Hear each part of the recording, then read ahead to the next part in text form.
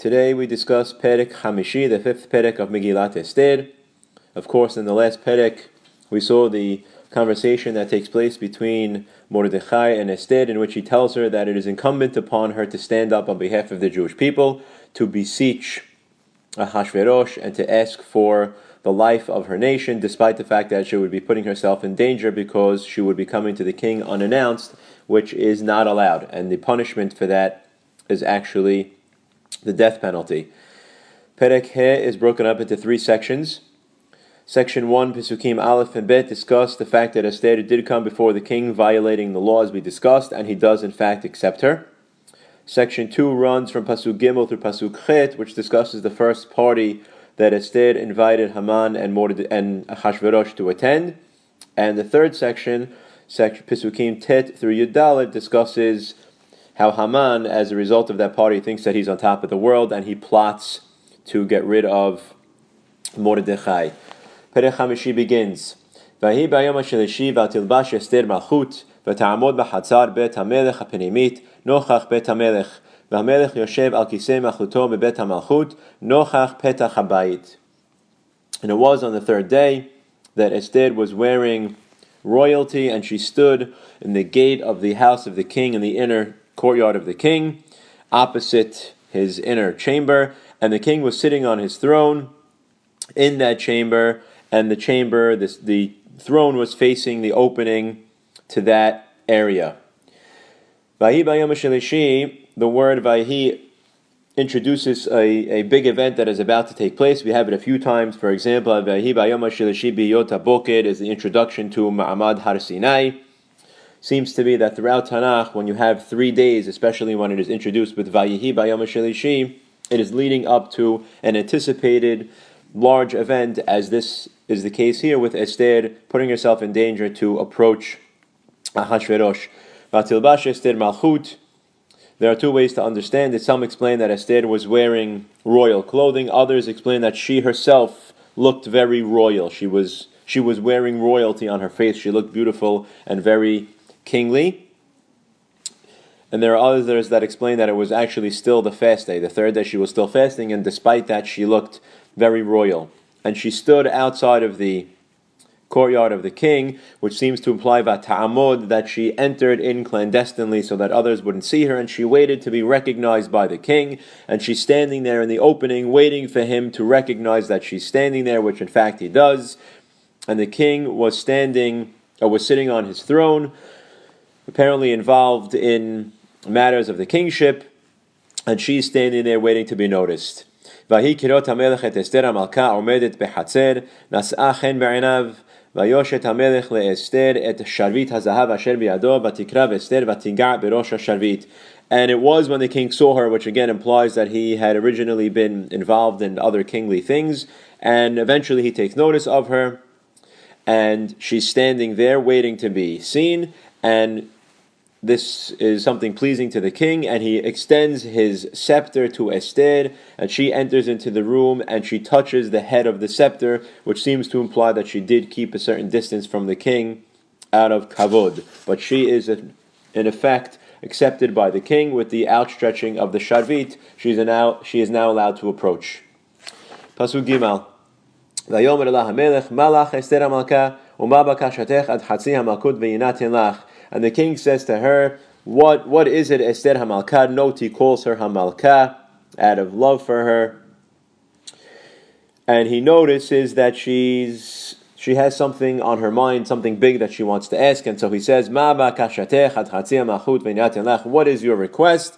And even up to half of the kingdom I would be willing to give you. Again, he understands from the fact that Esther entered unannounced that she has something that's really on her mind. Pasuk Dal vatomer Esther im al hamelech tov yavo hamelech ve'aman hayom el hamishte asher asiti lo. And Esther says, if it is okay with the king, I would like to invite both the king and Haman today to a party that I'm going to make him. Note, she says that I'm going to make him in reference to Ahashverosh. She's going to change that a little bit later, as we will note. But here Esther says, I'm not yet ready to tell you what my request is. For right now, I would like you to join me at a party. Pasuk He Vayomer HaMelech Maharu et Haman la'asot et Dvar Esther Vayavo HaMelech ve'Haman el HaMishteh asher asita Esther. And the king says to the people around him, to his servants, quickly go get Haman to do the thing that Esther has requested. And the king brings Haman to the party that Esther is making for them. There are those that explain that the words la'asot et Dvar Esther were not actually said by the king, but that is the comment of the author of the Megilat, that Achashverosh said, Maharu et Haman, go get Haman, la'asot et Dvar Esther, and the author of the Megilat fills in that he said to go get Haman in order to do what Esther had asked. Others explain that it is part of his language, but nonetheless, he calls upon Haman to join them for the party upon Esther's request. Pasuk Vav, Vayomer HaMelech le'Esther b'mishteh hayayin, ma she'elatech v'yinatin lach, u'ma bakashatech ad chatzi ha'malchut v'te'as. And the king says to Esther, note here, he does not call her Hamalka. Seems to be that with the wine that he has drunk, he does not call her Hamalka. Or there are those who explain that he calls her Esther, and he gets rid of the term Malka as a sign of love, that it's his Esther. She's not the queen in his eyes, she is his wife. But nonetheless, he tells her at this party of wine, what is your request, and what do you want to ask? Until half of the kingdom, and I will do for you. Again, he asks Esther what it is that she wants, noticing that she has something on her mind. Pasuk Zayin, V'ta'an Esther v'tomar she'elati u'bakashati. And Esther says, the following is my request, although she's not going to actually tell him her final request. She's going to ask something else before she gets to her final request. In Pasuk Chet, she says, Im atzati chen b'nei HaMelech, im yamal HaMelech tov, latet et she'elati v'la'asot et bakashati, yavo HaMelech ve'Haman el HaMishteh asher e'eseh lahem, u'machar e'eseh kidvar HaMelech. She says, if it finds favor in the eyes of the king, and if it's good with you, the king, to give me what I in fact want to ask, before I ask for what I really want, I request another party with both the king and Haman to come tomorrow, and it is there that I will tell you my request. Note here, she says, that I will make for them. Again, in Pasuk Dalid, she said that I will make for you, Asher Asiti Lo, I will make for him the king. Here, she seems to equate, consciously and on purpose, Haman and Ahashverosh to try and stir up Ahashverosh, already seeing that Esther is putting them on the same plane, so she is setting up for the future party where she is going to indict Haman. Pasuk Tet continues, Vayetze Haman bayom hahu, Sameach v'tov lev, v'chirot Haman et Mordechai b'sha'ar HaMelech v'lo kam v'lo zar mimenu, v'yimaleh Haman al Mordechai hema. And Haman went out from the party on that day. He's thrilled and he feels wonderful about himself, and the Lashon v'tov lev seems to apply someone who sees his own success in the future.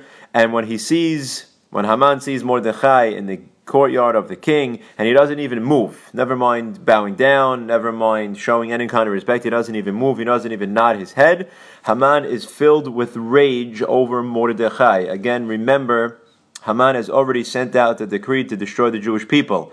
So beforehand, his anger on Mordechai led to him to be angry on the Jewish people, but the Jewish people part of it, he thinks is taken care of already. So here it's just a flooded sense of anger on Mordechai, and he wants to get rid of Mordechai right away. Pasuk Yod, Vaytapak Haman vayavo lebeto, vayishlach vayavet ohava ve'ezeresh ishto. But Haman holds himself back for the moment, Vaytapak, and he goes to his house, and he sends to bring his loved ones and Zeresh, his wife. It seems to be that, as was common at the time, that those who were higher ranking officers of the king also had a harem where their women were kept, including his wife. And so he calls to bring his wife from that place and the rest of his family, as he wants to discuss with them his feelings and take advice onto what he should do regarding Mordechai. ויספר, פסוק א', ויספר להם המן את כבוד עושרו ורוב בניו, ואת כל אשר גידלו המלך, ואת אשר נישאו על השרים ועבדי המלך.